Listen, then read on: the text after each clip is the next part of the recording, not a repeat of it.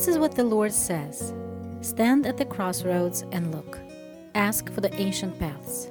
Ask where the good way is and walk in it, and you will find rest for your souls. Hello, friends, and welcome back. Today I'm going to return to something that I spoke about a little while ago.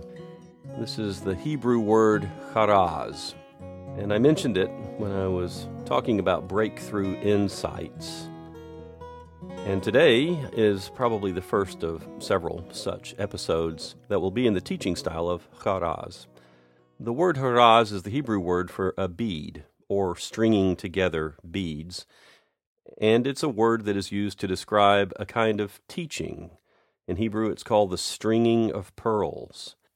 And so today I'm going to share some things that have crossed my desk recently, and I realized that they didn't really fit together into any particular topic that I was going to talk about, or I couldn't expand them into a full 30, 40-minute talk. But they're things that have caught my attention, and I thought it'd be good just to share them with you in the form of charaz. I'll string together this necklace today of various things that have caught my attention, touched my heart, struck me as something that I'd like to share with others. And I hope it's helpful to you. So that's what I'll be doing today. I'll be stringing together various bits of information, different things that have crossed my desk, maybe a couple of stories. Not exactly sure how far I'll go with all this. I've got a list here of things that I keep writing down as something to share. And then now's the time to get to a few of them. So what to do first? I think first I will talk about a letter that was written by Elisabeth Elliot in 1958, in October of 1958. For those of you who don't know who Elisabeth Elliot is, she was a missionary and an author. She had a radio program. She spoke for many, many years in many different places, mostly in women's ministry and encouraging women to be good wives and mothers and disciples, followers of Jesus. And her story is remarkable. As a young woman, she and her husband and their little girl were missionaries in Ecuador. And her husband and 4 other men went in to bring the gospel to a tribe that had never heard the gospel, and not only that, had never been in contact with the outside world directly. And at the time they were called the Auca, now they're called the Warani. And this tribe, which I'll refer to as the Auca now, just because that's the way that Elisabeth refers to this tribe in this letter. After her husband and the 4 men were killed, she felt the call and was invited, actually, by some of the women in the tribe to go into the village and live with the people that had killed her husband. And just before she goes into the village, before she packs up and actually walks in to go live with them, and she lived there a couple of years. So Elisabeth Elliot wrote a letter to her supporters in the United States. She signed it Betty Elliot. Remember, her husband had been killed a couple of years prior, year and a half, something like that. And she writes this letter to her supporters. And also, I meant to mention, if you're interested in knowing more about her, just visit ElisabethElliot.org. That's an S in Elizabeth and 2 L's in Elliot, ElisabethElliot.org. And there's a timeline on that site that has pictures of her life. And then many of her radio programs are there, and talks and books and devotionals and things like that. So as I was going through some of the different documents that we have access to, I'm working with the Elisabeth Elliot Foundation. I came across this letter. It's really something. So remember, she's been invited in to live with the people who have killed her husband.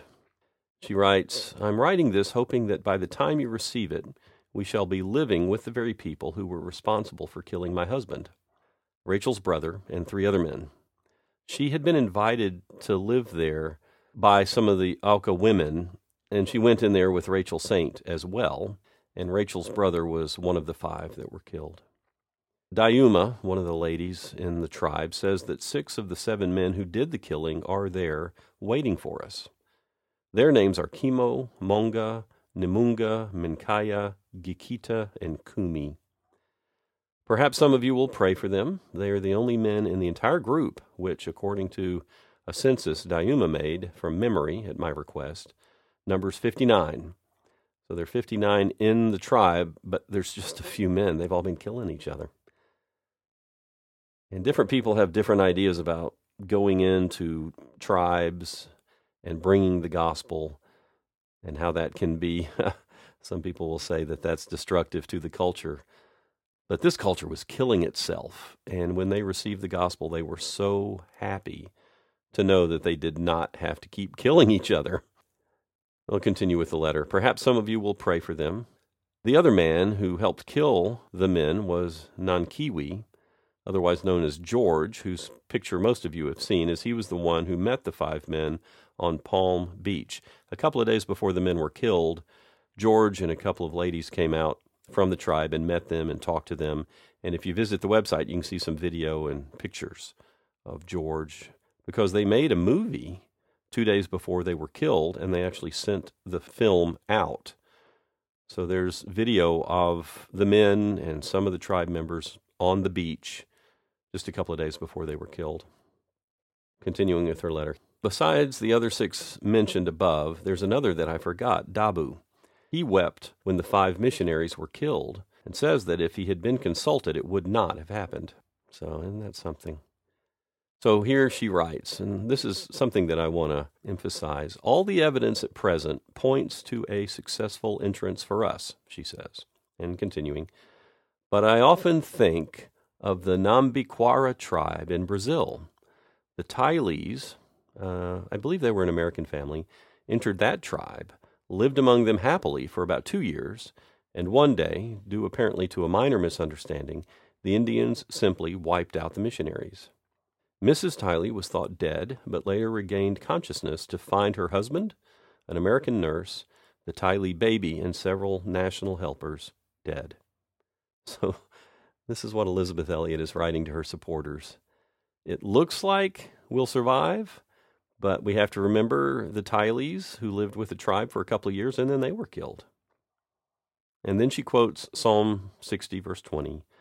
To God the Lord belongs escape from death. I'll stop here and tell another story that I heard her tell in one of the recordings that we have. As she was going in, and there are pictures of her walking in with her daughter sort of on her back and a little carrying seat that they built. As they were going into the tribe, coming out, they met a young woman who had been captured by the tribe and lived there for quite a while, an extended time, a couple of years, maybe more. And the young lady said to Elizabeth, as Elizabeth is walking in with her child, she said, "You're going to be dead soon." And the lady's story was that she had been abducted and held, and there was a man there, a trapper, I think he was a Frenchman, and they treated him so badly that he killed himself just in the middle of the village. And they left his body on the ground just to rot away. They didn't move his body. And they pulled the teeth out of this man's body and gave the teeth to the children to play with. And that's what Elizabeth, as a young woman under 30, going in with her child, that's what she was moving into. So now I'll finish up with how she finished up her letter. She writes, even if we are received, and our entrance is, quote, successful, unquote, in the physical sense, what of their reception of Christ, she writes. I am much helped by the thought of the verse, whoso receiveth you, receiveth me. She's quoting the Bible where Jesus says, if anyone receives you, they receive me. And she writes, continuing, may it be so with the Aucas. I ask you to pray for them, for us as we go, that the name of the Lord may be exalted. I would like to repeat what I've said to several when they knew of my intention to enter the tribe. I would never go because I thought it would be, quote, safe, unquote, or for any other reason, such as, quote, carrying on my husband's work, unquote, or whatever. There is one reason alone, and this is what she writes. I believe it is simply the next step. It is the thing required at the moment. And then she has a quote. For the Lord God will help me. Therefore I shall not be confounded. Therefore have I set my face like a flint, and I know that I shall not be ashamed. And then she signs it, in that confidence, Betty Elliott. I just wanted to share this letter, how remarkable it is, her obedience. And her acts of obedience are known to us because she wrote this letter and books were published. But there were other people, the Tylees, before her. I think they went in maybe 20, 30 years before Elisabeth Elliot went in to this tribe.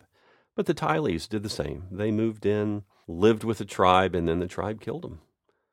I've done some work in Congo, and I met the son of a missionary who was murdered back in the 1960s in Congo. His father was one of, I think, 41 missionaries that were killed all at once at the same time back in the 60s. The women and the children were allowed to leave, but all the men were killed. To me, this is a real example of a life of faith. And she says she's not going in there because it's safe or because she wants to carry on her husband's work. Nothing romantic about it. She believed it's the next step, that it was the thing that was required at that moment.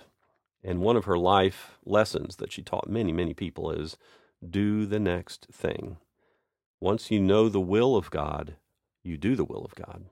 And if the will of God is not totally clear to you, just do the next thing. Keep moving. Keep acting in faith. Do the next thing. I'll include a link in the show notes to this file. It'll be on the Elisabeth Elliot website. You can read it yourself. It's really, really good. Her story is amazing. Really an amazing story. The next thing I want to talk about is something that I came across. It's also related to Elisabeth Elliot. She wrote a biography of Amy Carmichael, who was a missionary in India, in the southern part of India, in the early 1900s, all the way up into the 1950s. Amy Carmichael lived in India for about 50 years as a missionary. Started what is called the Dohnavur Fellowship, which is still active, which became a very large orphanage. I think over 900 children were there.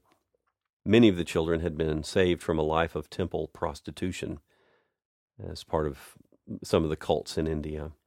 And Amy Carmichael, like some mission organizations right now, she had a lot of people that wanted to come over from the West, England, the United States, to help her because she became known as having a very active ministry. I know of some ministries right now that are attracting people not because they really want to go to die to themselves. They want to go to be a part of something cool and neat.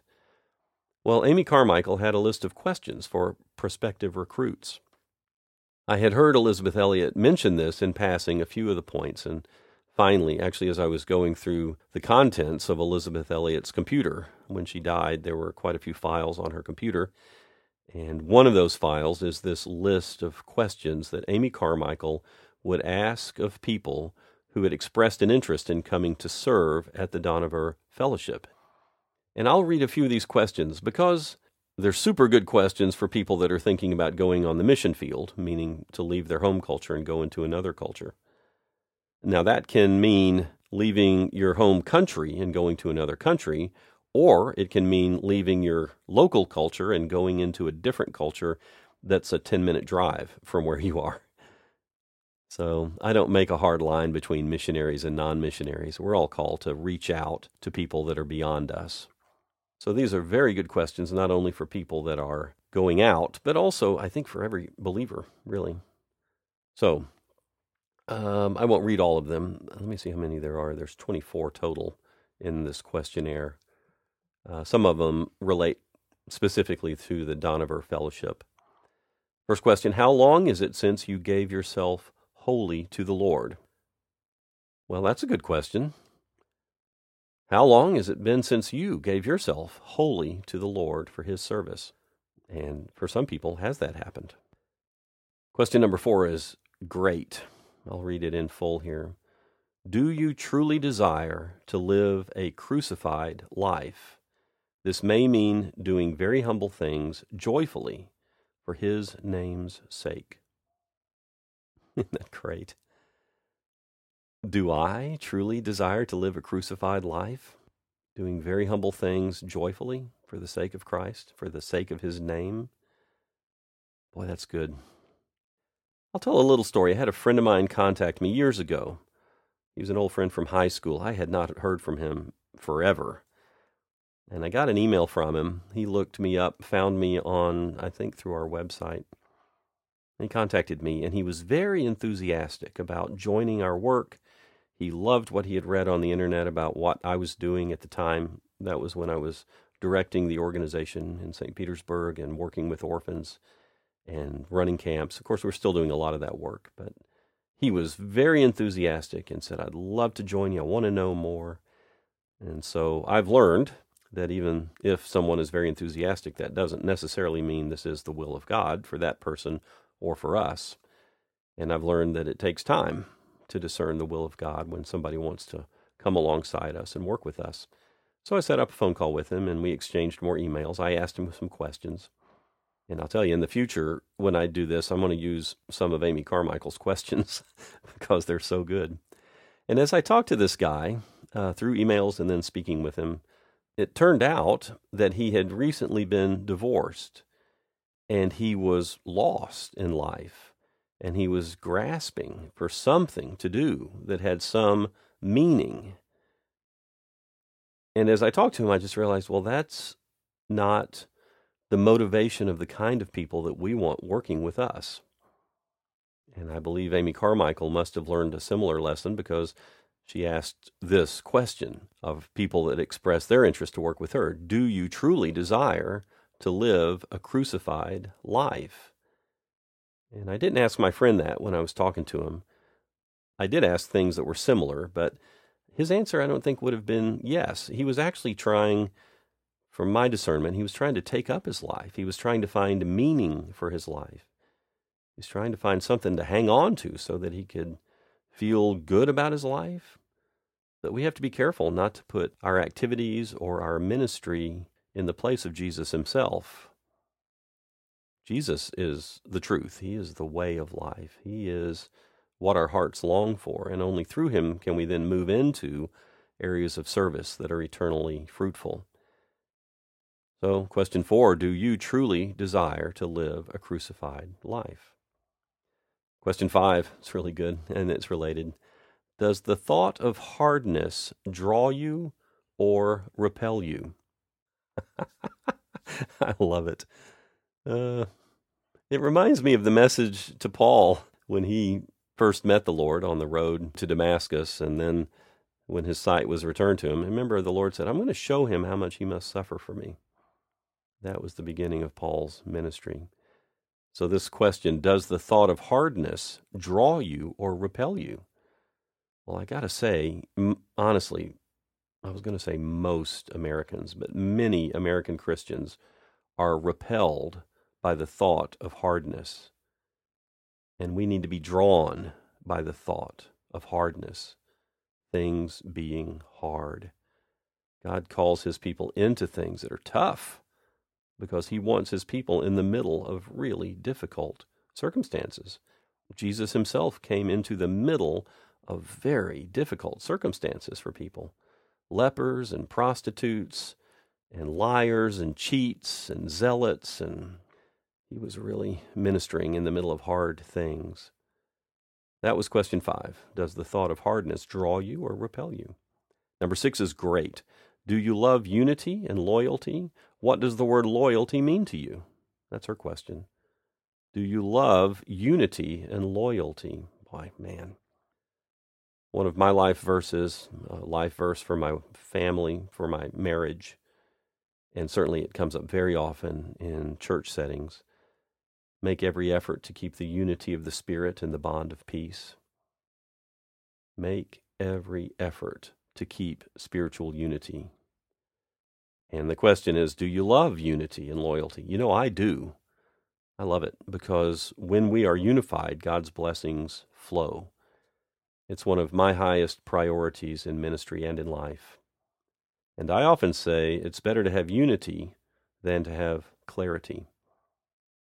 Sometimes I'm with a group of people, and we don't really know exactly how God's going to work, but we're unified in that we together don't have clarity at the moment, but we are in unity, spiritual unity together as we go through that process.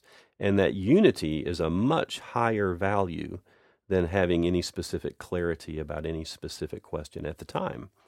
Because God is going to give us what we need when we need it, and we have to fight for unity. Question number 7 is excellent. Do you realize that we're a family, not an institution? In our work for our children and others, we all cooperate as the need arises. Are you willing to do what helps most? I like it too. I often talk about the Stoneworks family. Of course, we're an organization. We're chartered under certain laws by the U.S. government, but we want to act as a family. We're brothers and sisters, right? So going on down the list of these questions, there's a couple of other questions that are good. Apart from the Bible, can you name 3 or 4 books that have been vital help to you? That's a really good question. If I were to ask that question, and as I said, in the future I likely will, that would help me discern where people are in their spiritual life. What are the books that are really meaningful to people? Here's a good one. Have you ever had the opportunity to prove our Lord's promise to supply temporal as well as spiritual needs? That's great. Have you ever had an opportunity to see God provide miraculously for our physical needs, not just spiritual needs?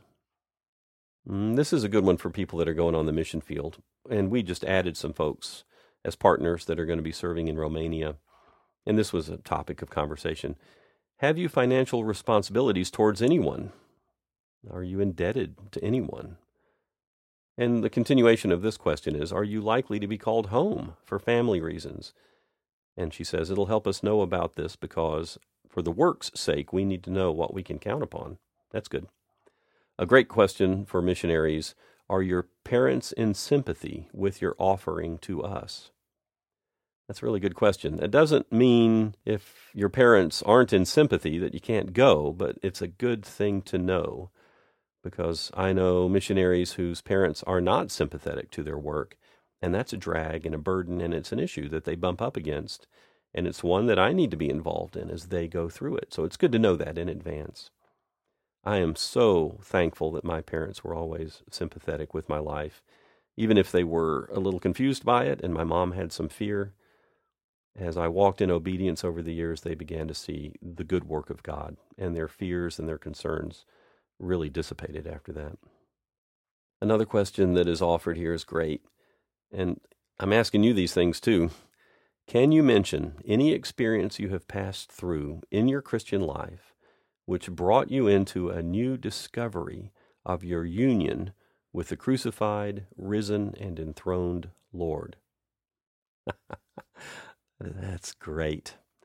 Just the way it's said is wonderful. I'll read it again. Can you mention any experience you've passed through in your Christian life which brought you into a new discovery of your union with the crucified, risen, and enthroned Lord?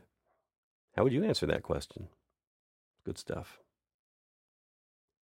The next question is a good one too. Can you be content to respect the views of others as regards interpretation of the Scriptures without trying to impress yours upon them?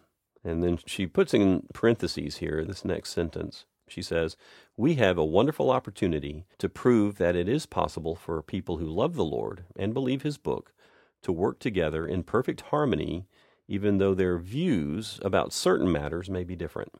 Amen. A wonderful opportunity to show that it is possible to have different understandings of certain things in the Bible, but we can have spiritual unity. Amen. And then I'll just read one more here. And it's a very simple question. It's great, though. It's very insightful. She asks, are you free from all entanglements? And that's all she asks. Are you free from all entanglements? And you know what? As followers of Jesus, we need to be free from all entanglements. We shouldn't owe anybody any debt except the debt of love. Now, the world wants to entangle us, and we can get wrapped up. The Scriptures talk about the sin that so easily entangles. And the Lord wants us to be free. I spoke about this recently. He's called us to be free from all entanglements. Are you free from all entanglements?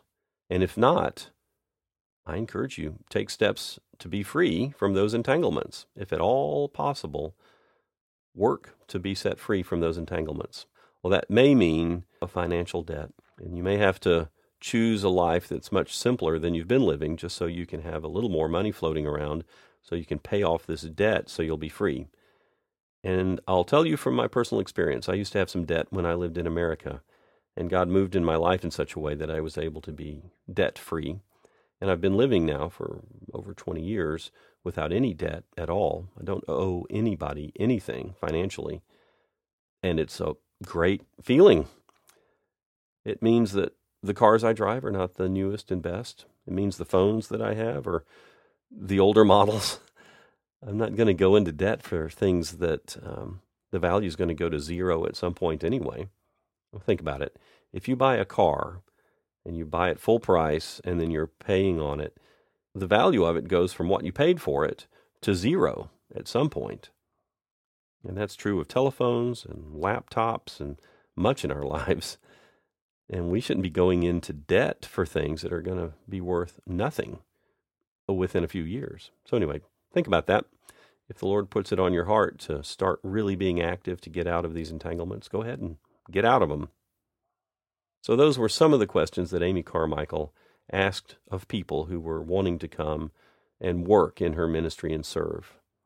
And primarily the focus of these questions is, are you coming to die to yourself or to take up your own life? Do you want to live a crucified life? Are you willing to be humble? Are you breaking away from the world? And are you walking in unity with the Lord? And do you value unity and loyalty with other believers? That's the kind of person that needs to be in the mission field, not needy, lost people who aren't quite sure what God is doing and they're going to go on a mission trip to see if they can find meaning in life.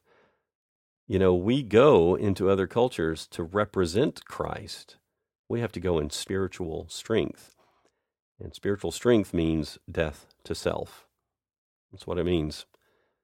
People who are surrendering their own lives and allowing the life of God to flow through them. All right, so that was a couple of things that were related to Elisabeth Elliot.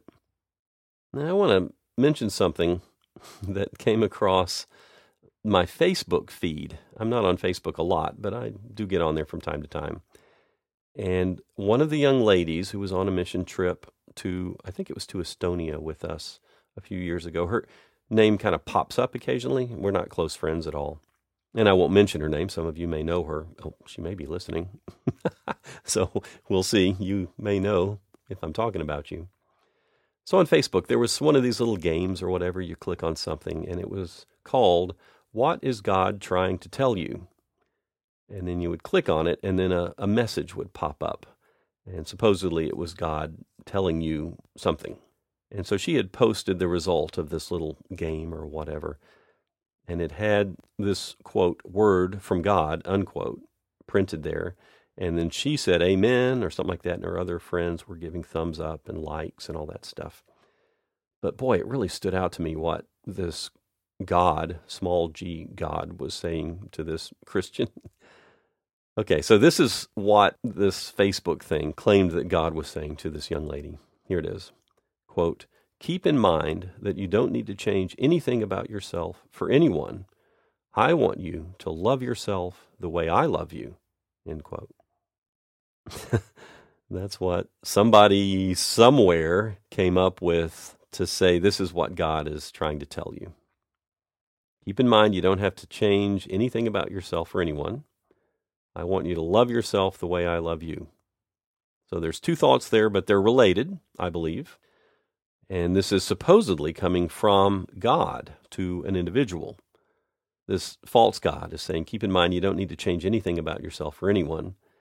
I want you to love yourself the way I love you. So the overall message seems to be, you are great the way you are. You don't need to change it all. I love you just the way you are. And you need to love yourself that way. You don't need to change at all. Well, that is not what God ever said to anyone. As a matter of fact, he said in many ways the exact opposite of both of these thoughts. I'm afraid to say that we do need to change. That's what repentance is. Now, I don't need to change myself so that other humans will like me, but I do need to change for the sake of Christ. The very first thing that Jesus said, that John the Baptist says, that Peter says, repent. And I'll say it again in case we have some new listeners. This word repentance in Greek is metanoia, a new mind. And in English, repentance actually carries with it a very similar meaning. Someone who is pensive is someone who is thoughtful. And to repent is to rethink, to have a new mind. And the first step of coming into relationship with a loving God is to realize that we're just thinking about things wrong, and His ways are completely different from our ways. And people would call out and ask, what must we do? We know we're on the wrong path, but what do we do? How do we repent? How do we change? We need the wisdom of God to show us how do we act differently? How do we think differently? So that's the first thing. You and I need to change for the sake of Christ. Hate to say it, but that was the commandment of the Lord. Need to repent and then believe. So we need to be willing to change. As a matter of fact, it's necessary. Now, the second sentence is, it sounds so nice, but it's so wicked. God saying to a person, I want you to love yourself the way I love you. There is nothing in the Scripture that would come anywhere close to having God tell people they need to love themselves. There's nothing even close, honestly. People will twist and turn, but it actually makes no sense. I want you to love yourself the way I love yourself. Does that mean consider your own needs above the needs of yourself? Well, what did God say? I mean, it's not worth anything for Mike Cantrell to say, he didn't say that. What did he say? Jesus said, repent, for the kingdom of God is at hand. Love me by being obedient, and love others the way that you love yourself. And that means that we take our self-love and we aim it on other people. I want to say that again. Aim that self-love away from yourself and on to others. Consider the needs of others above yourself. Jesus said, don't think about yourself. Seek first the kingdom of God and His righteousness, and everything else will be given to you. So don't even worry about what you're going to eat or what you're going to wear. And those things tie in directly to our self-love. Do you want to be happy? Do you want to have a nice place to live? Do you want to be well-fed? Do you want to have good clothing?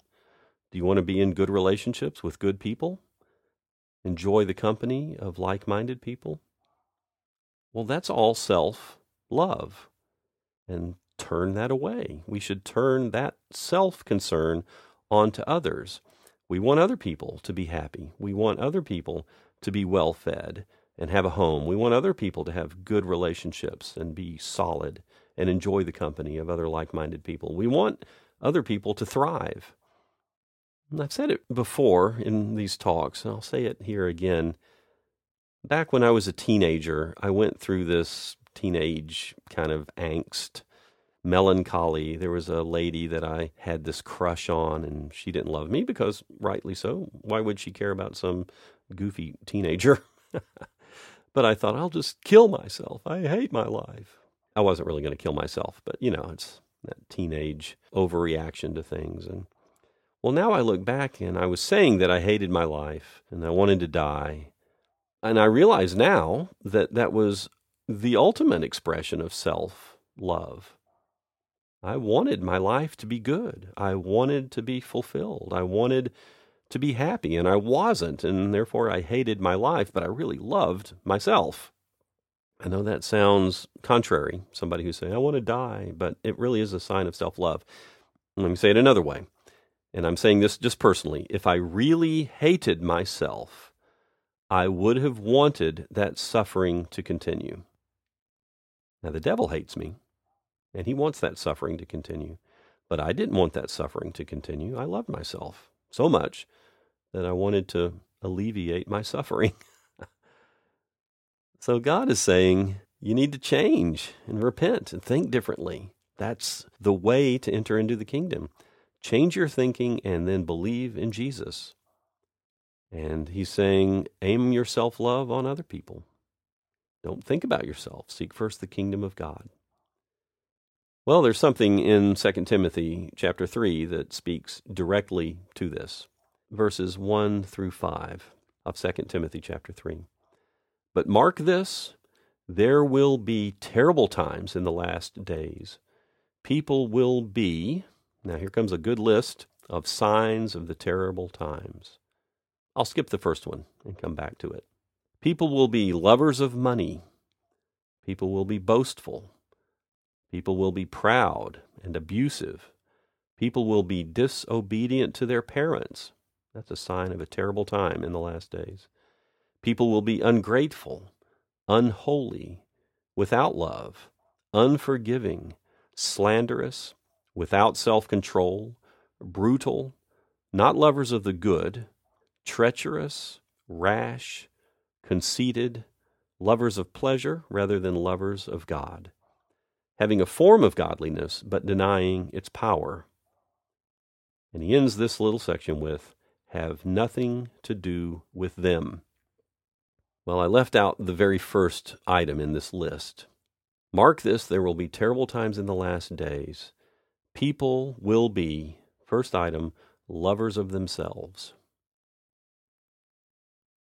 That is a mark of the terrible times in the last days, that people will be lovers of themselves.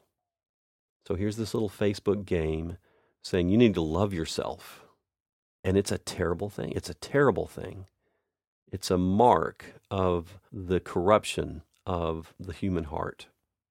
Lovers of money, boastful, proud, abusive, lovers of themselves. It really is terrible. And this message of God's love for us, while true, very often feeds into the world's desire for love and self-love and self-pleasure. I've said it before, and I'm preparing a talk. I'll do it at some point.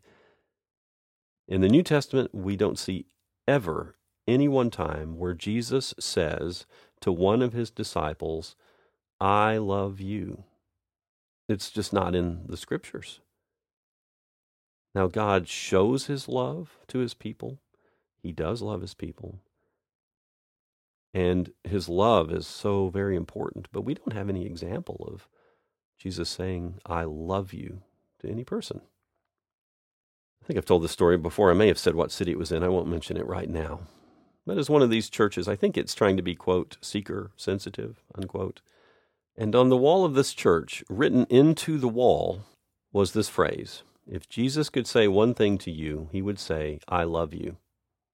And that was right by the main entrance of the church, not a sign hanging on the wall, but actually carved into the wall of the church, a marker of one of the core values of this church. If Jesus could say anything to you, he would say, I love you. And when I saw that, I thought, there's no evidence for that. He never said that to anybody. Why would you even say to somebody here, if Jesus was sitting here, he would say to you, I love you. He didn't say that to people that he sat down with when he was walking the earth. I hope I'm not offending people, but the evidence would be that he would say, you need to repent. You need to change. The kingdom of God is here. And in order to enter into that kingdom of God, you have to be different. You have to be born again. You've got to start over. Now that is God showing his love for us, speaking the truth and making a way for us to go from death to life. He shows his love. He really acts on that love. But we need to be careful not to misrepresent what Jesus would say to people or what God is saying to people. It's, I believe, wicked to present God as saying, I want you to love yourself the way I love you. He doesn't want that of us. As a matter of fact, one of the marks of the last days is people are going to love themselves. Again, what I think this little thing is saying is, I love you just the way you are. You don't have to change a thing. You need to be happy with who you are and not feel like you have to be different. But that's not really the way Jesus presented things.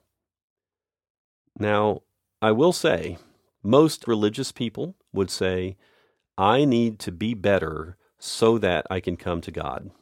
That's the basis of religion, I think. I need to do certain things or be a different way so that I can be more righteous, and then I can come before God. But Christianity is the flip of that. What the Lord is saying to his people, you come to me, and then you'll be made better. I'm going to make you better, but you come to me. So in that sense, we don't have to change in order to come to God.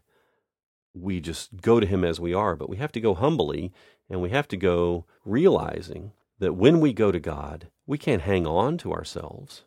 We can't keep the things that we like and give him the things that we don't like. Everything is surrendered to him. Every part of our lives is surrendered to the Lord. And we've got to be willing to completely change.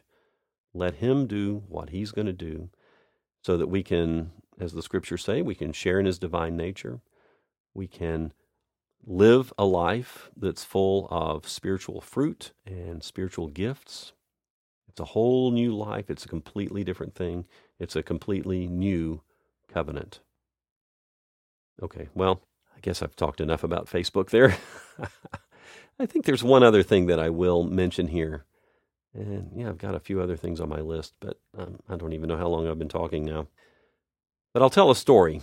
And this is actually a shocking story, and I hate to end up with it, but it's something that I do want to mention because we are in a time in the history of the church that is like other times in the history of the church, of course, but there are great battles going on within the church. And I believe there are wolves in sheep's clothing in the church now. There's a lot of false teaching, and I've spoken about it before here on the podcast. There's a lot of worldliness in the church embracing the values of the world and then acting as if those are God's values. So this is the story. A few years ago, we were visiting Austin. I lived in Austin for a while. We were over there visiting, and we ended up staying with a lady who had been recently divorced. She and her husband were Christians, going to a Methodist church there in Austin. And after, I'm assuming, maybe 30 years of marriage, he announces that he is a homosexual and that he's always been homosexual and that that's the way God made him. Even though he'd been married and fathered a couple of children, now he's announcing that he's a homosexual. And the leadership of the Methodist Church encouraged him in that lifestyle and encouraged him to divorce his wife so that he could pursue this other lifestyle. And when she told us this story, I just, really dumbfounded. And I'll, for a moment, set aside even the issue of homosexuality. How could the leadership of a church encourage a man to divorce his wife of 30 years and go live a life that is based on self-gratification? I could imagine a man saying to a church leadership, I have a real desire for other women that I've met. God made me this way. I don't want to just be bound to this one woman. I feel like God has made me to be an adulterer. That's the way he's made me. And I want to go and I want to pursue this sexual liberation because that's the way God made me. And it's hard to imagine, but it apparently happens. It did happen here that the church leadership would say, yes, right, God has made you that way, and God wants you to be free. And here we come back to it. God wants you to love yourself the way that he loves you, which is unconditionally, without any judgment. So you should leave your wife and go pursue these other relationships. It's wicked. It's really, really wicked. And this poor lady, can you imagine the shock that was to her? And she ended up with a little house that she was renting out on Airbnb just to make a living. And then the pandemic came and people were not renting the house, and she had to sell the house, and she ended up in a small apartment with her dog. A few years earlier, she was married and had a future with her husband, and Now she's just abandoned and on her own, and the church not only approved of it, but encouraged it. Then we get back to the issue of homosexuality, which is such a strong force in the culture right now. And of course, that issue, while being embraced by the world, is not something that is embraced by God. Here's an example of a church encouraging a member of the congregation to sin. And that's terrible. And I know young people who are being persuaded to think that the world's views of these things are correct and should be brought into the church, because there are wolves in sheep's clothing in positions of authority in national denominations right now and sitting in the seats of pastors right now. And we have to be discerning, and we have to know the Word of God. We have to know God Himself. And it reminds me of what Jesus said, if the light in you is darkness, how great is that darkness? And this is happening right now in so many ways, in so many places. People claim to have the light, but it's darkness. And boy, when somebody says, what I believe is light and truth, but it's actually pitch black, that is such a terrible darkness. They're totally deceived, and they're deceiving other people. And we need to stand up against that. Well, that was on my list of things to share today. I think I need to go ahead and wrap it up for now. Thank you for listening this far. And again, if you have any questions for me or any responses, anything that you'd like to share, please feel free to drop me a line at ancientpaths@cantrell.cc. And I'll close with the scripture that is so familiar to us by now, Jeremiah 6:16. Stand at the crossroads and look. Ask for the ancient paths. Ask where the good way is and walk in it, and you will find rest for your souls. Amen. Jesus said to His disciples, "Now that you know these things, you will be blessed if you do them." Thank you for listening, and God bless you all.